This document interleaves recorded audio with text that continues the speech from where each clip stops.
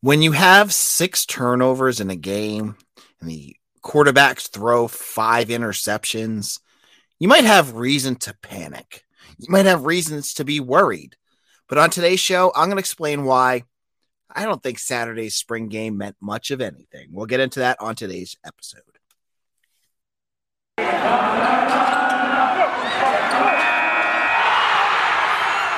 You are Locked On Boston College, your daily podcast on the Boston College Eagles, part of the Locked On Podcast Network, your team every day.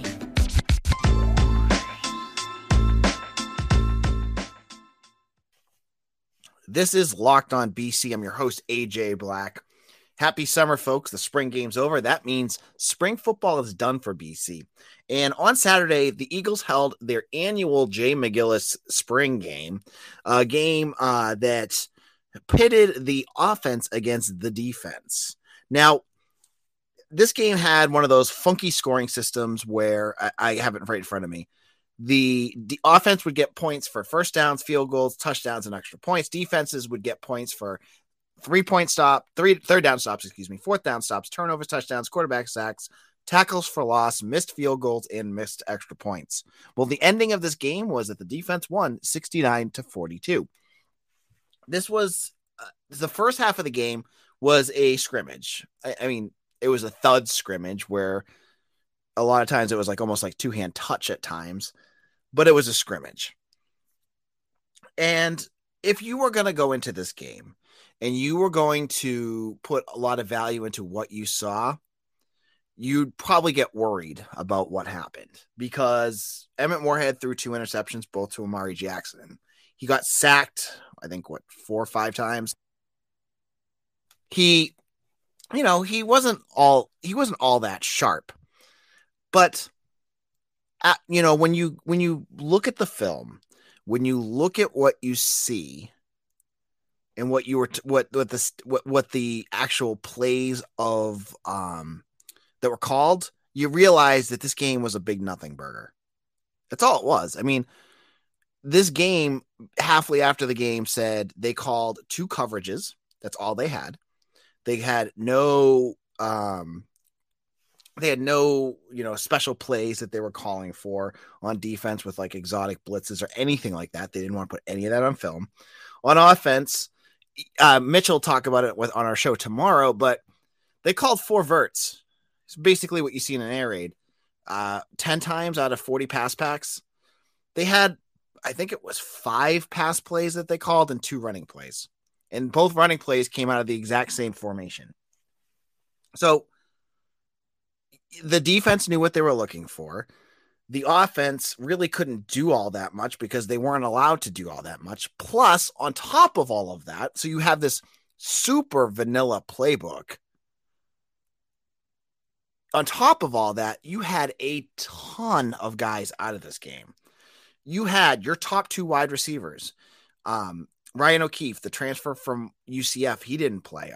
Halfway said after the game he did play. I missed him out there. I saw him on the sideline without a helmet for it felt like 95% of the game. He didn't play. Joseph Griffin was not in uniform. He's recovering, I think, from a surgery. You had Christian Mahogany not playing. You had Kevin Klein not playing. I mean, I was in the I sat in the stands with my kid because my son wanted to go. He's 4 and he had a blast. If you have kids, this is a really fun event. But it was like a walking wounded parade or just guys not playing. And I don't know who's hurt and who's not. There were definitely guys in crutches. There were guys that were just in uniform. Guys I saw that weren't playing as well. Owen Stodmeyer, defensive tackle. Nigel Tate, defensive tackle. What was his name? Ty Clemens, defensive lineman. I didn't see Jalen Cheek out there. So, I mean, I could go on and on. There were a ton of players that just didn't play in this game. So again, limited. You have a limited roster. You have a limited playbook. This game itself is just for recruiting purposes and for the players, and you could hear it in the audience, to play for their family. So many of these kids had family there and they were hooting and hollering. I could hear, because it's BC, you could hear CJ Klingscales, who's a redshirt freshman defensive back. He makes an interception one section of the audience goes crazy for him because it's his family there. And then you see Carter Davis make a play. His family goes crazy. It just goes on and on like that. But I say this because I go online and folks, you're all entitled to your opinion. And hey, you know, my opinion is not as valid as anyone else's, but I see people, you know, I'm worried about Emmett Morehead based off of what I saw. Man, Matt Ruiz should be the starter, or Jacoby Robinson definitely showcased what he could be. I ask, and I saw someone say that I said this 3 times last week. Temper whatever you saw, positive or negatively, because, you know, these scrimmages are, and the players said it after the game, skewed towards the defense. The defense has an advantage here because when they are making plays, every time a running back runs the ball, the minute they get touched, the play is dead. There's no broken tackles. There were plays that the offense were sweeping to the outside on some plays, and the minute a guy just touched him, the play was over. In a real game, that could have gone for an extra 20, 30 yards. You don't know that, but that's the way they're doing it. They're being cautious. And I'm going to get into the second segment on whether this is a good idea or not. But what were some of the takeaways? I mean, my only takeaway from this entire game, the only thing I took away was I thought that the secondary was very active. That's my takeaway. I thought that Alex Washington, who's brand new, I thought he looked good. I liked the play of Amari Jackson. I think he's going to be a stud defensive back. I know a lot of folks have been kind of harsh on Hafley because they say he hasn't been able to recruit defensive backs. I think Jackson's going to be an outlier. I mean, they're going to be a real special kid. I thought they did really well. And I guess the other one is, even with guys out, I liked what the defensive line did. And I don't think it had to do with the poor play of the offensive line, but guys were all over the place. Logan Taylor was playing guard. I mean, kid's 6'7" and he's playing guard. Everything was just kind of screwy, right? But Nito Ekpala looks like a big dude now. I think that's another another thing that you can kind of look at is that a lot of these guys are bigger. Donovan Azaraku put on weight, muscle. Nito Ekpala put on weight, muscle. They're all bigger and they're getting upper class bodies, which sounds creepy to talk about, but that's like literally what happened. I was impressed with that. George Rooks had 2 sacks. And I'm not sure what he's going to do for this roster, but hey, that's kind of what you took away. Now, am I worried about all the turnovers? No, because how many of those plays came on Emmett Morehead just lobbing up, jump balls to Taji Johnson or Tino Tomlin in the end zone? They weren't really like well-designed plays. It was just like vanilla crap. And you didn't even have Joseph Griffin, the best guy that can do that kind of stuff. So, I mean, I don't really read into that. And the same thing with the positives, like Jacoby Robinson. I saw some folks that are really high on him. I'm not there yet. The kid is supposed to be a high school senior right now, and he will look like a high school senior. It's going to take some time. On tomorrow's show with Mitch, I'm going to talk a little bit about some of the things BC needs, but I'll give you a preview right now. They need a backup quarterback. I don't know who they're going to or what they're going to need, but they need somebody behind Morehead just in case, because I don't see it on the roster yet. And that's just my vision. And maybe it was because of the playbook. I don't know. Now, in our second segment, I am going to get into my thoughts on Hafley, again, going with this no tackle rule and get into what you guys have asked. Is this really detrimental to the Eagles? I'll get into that in just a moment. But let's chat about FanDuel. Grand slams, no hitters, and double plays are back, and there's no better place to get on them MLB action than FanDuel, America's #1 sportsbook. That's because right now, new customers can step up to the plate with a no-sweat first bet up to $1,000. Just go to FanDuel.com/lockedon to sign up, place your first bet, and get up to $1,000 back in bonus bets if you don't win. What bets would you make for next weekend? Maybe Aaron Judge hitting a home run any day. I love those prop bets. You could go with, Justin Turner for the Red Sox. Will he hit a home run? Probably get a little better odds on that. But your imagination is what you will find on FanDuel. So don't miss your chance to get a no sweat first bet of up to $1,000 when you join FanDuel today. Just go to FanDuel.com/lockedon to sign up. FanDuel, the official partner of Major League Baseball. This is Locked On BC, AJ Black here, and we are chatting about the spring game. And I want to get into the talk that goes along with one of the rules of this game, which some folks are like, why are they not tackling? What's going on with that? And Hafley has his thoughts, and I get it to an extent. He doesn't want guys to get hurt, right? When you see a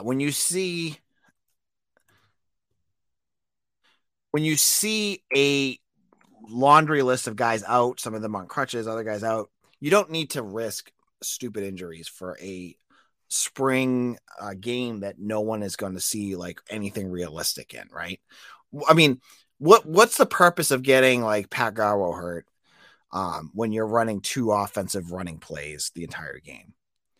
That I get.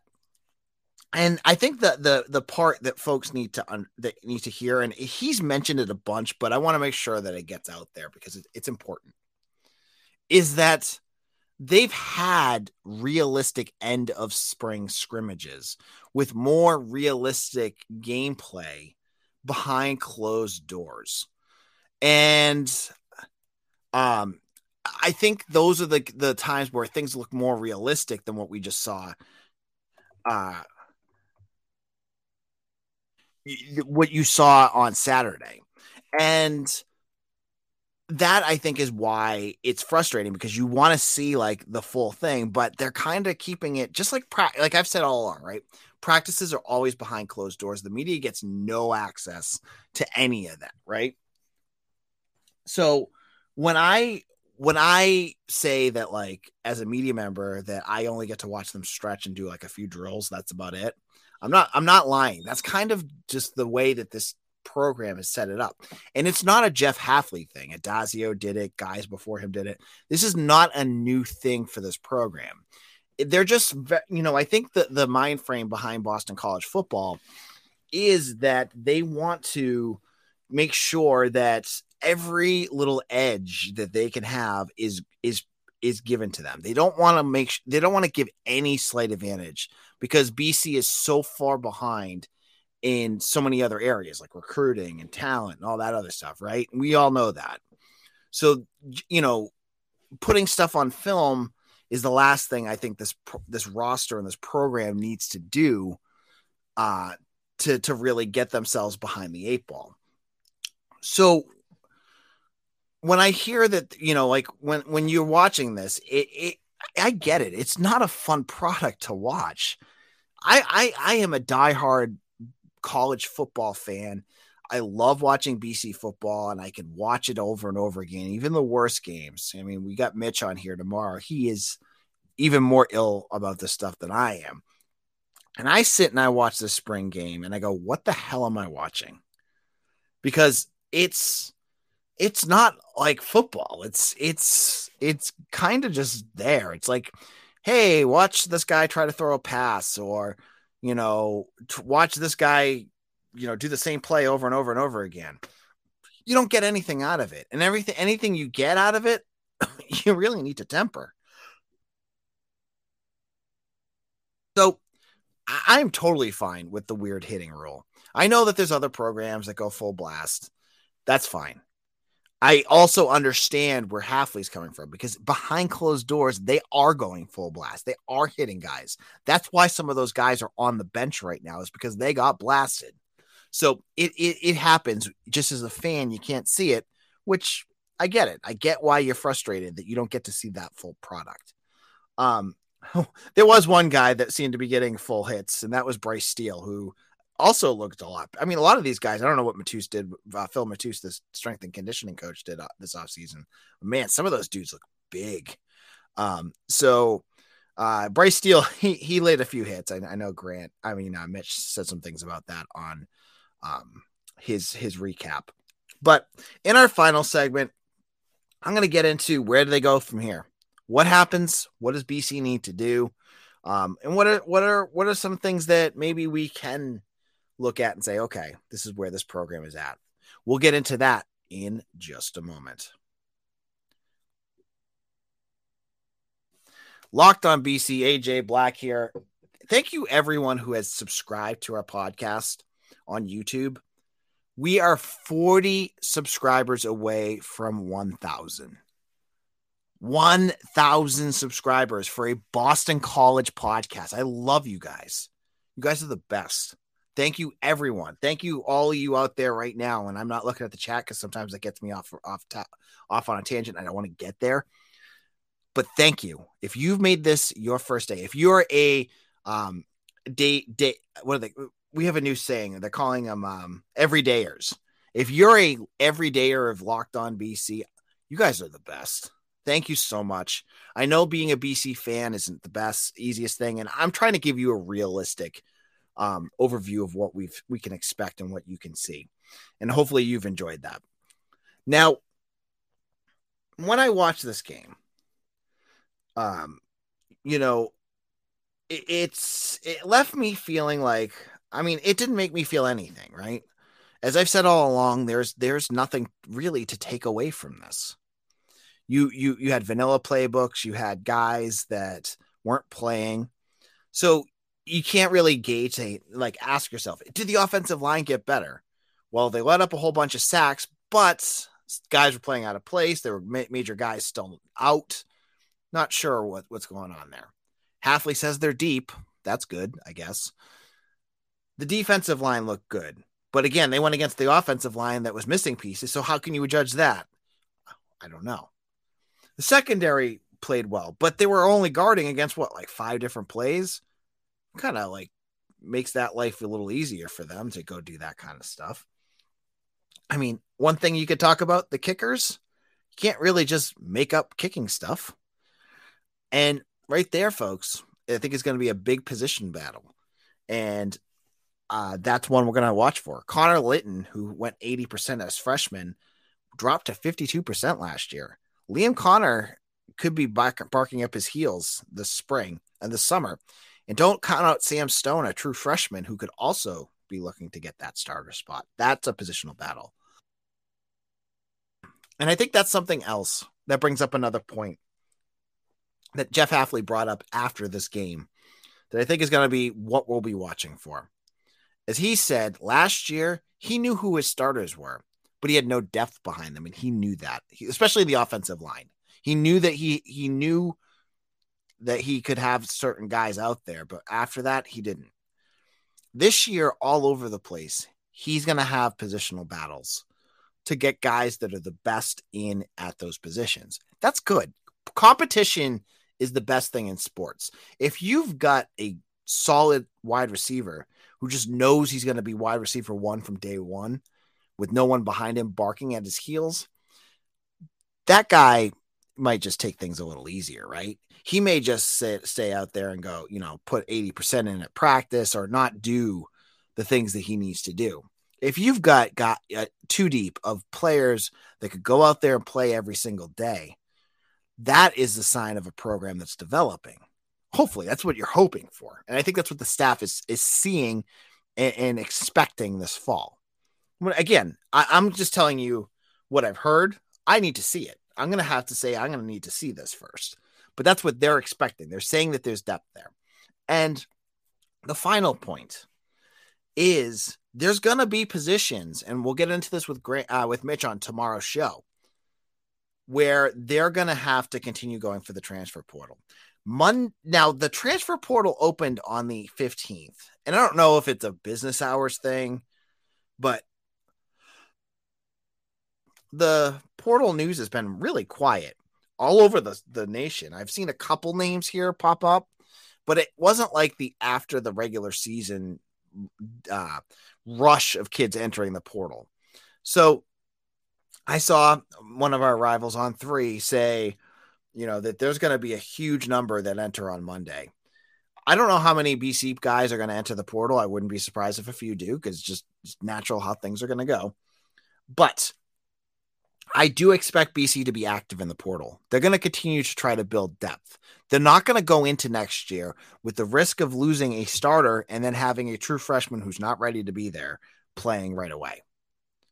They're going to need guys. I mean, this is a big year for Jeff Hafley. This is a big year for year 4. He needs to produce.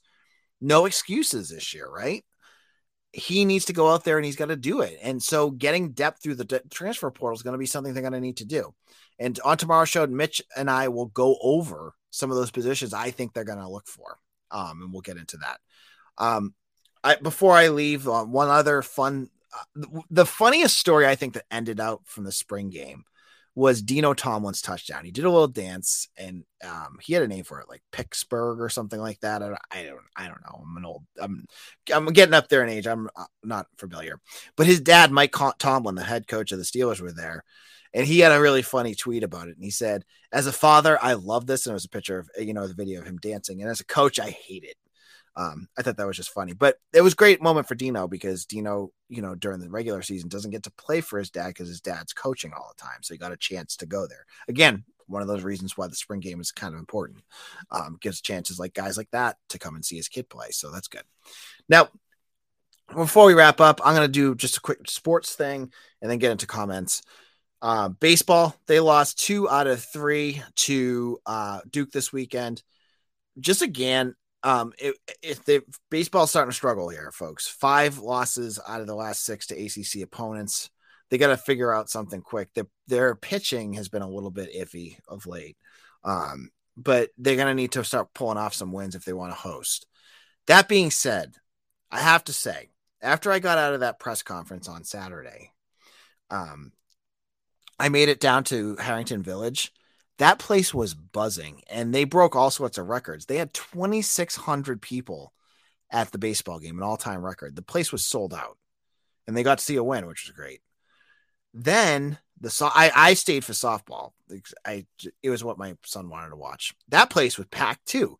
It was such a great atmosphere. It was great weather, first of all, but Harrington Village was bumping, and it was such a great thing for the future of the sport. I remember when I was there watching baseball at Shea Stadium and having to stand on the ramp of the Beacon Street Garage to watch the game.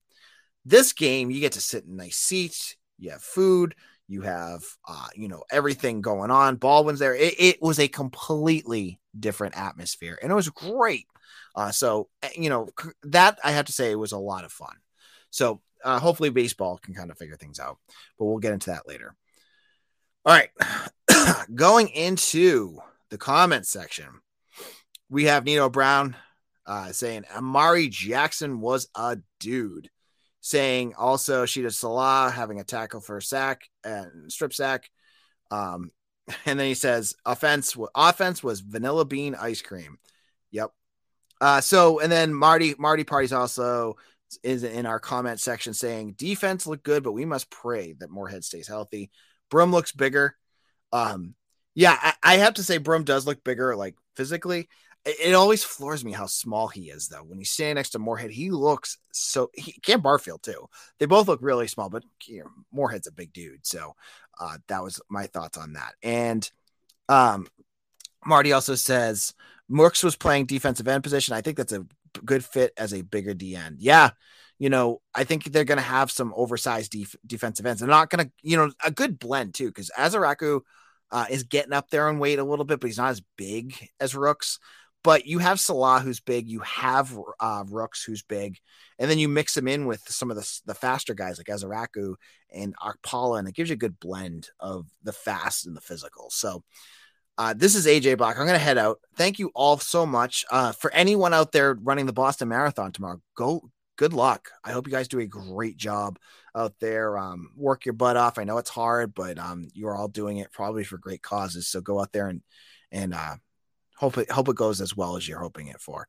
We'll be back tomorrow with Mitch to talk about the transfer portal, what positions BC may be looking at, any breaking news and everything else in between, we will have it here on Locked On BC.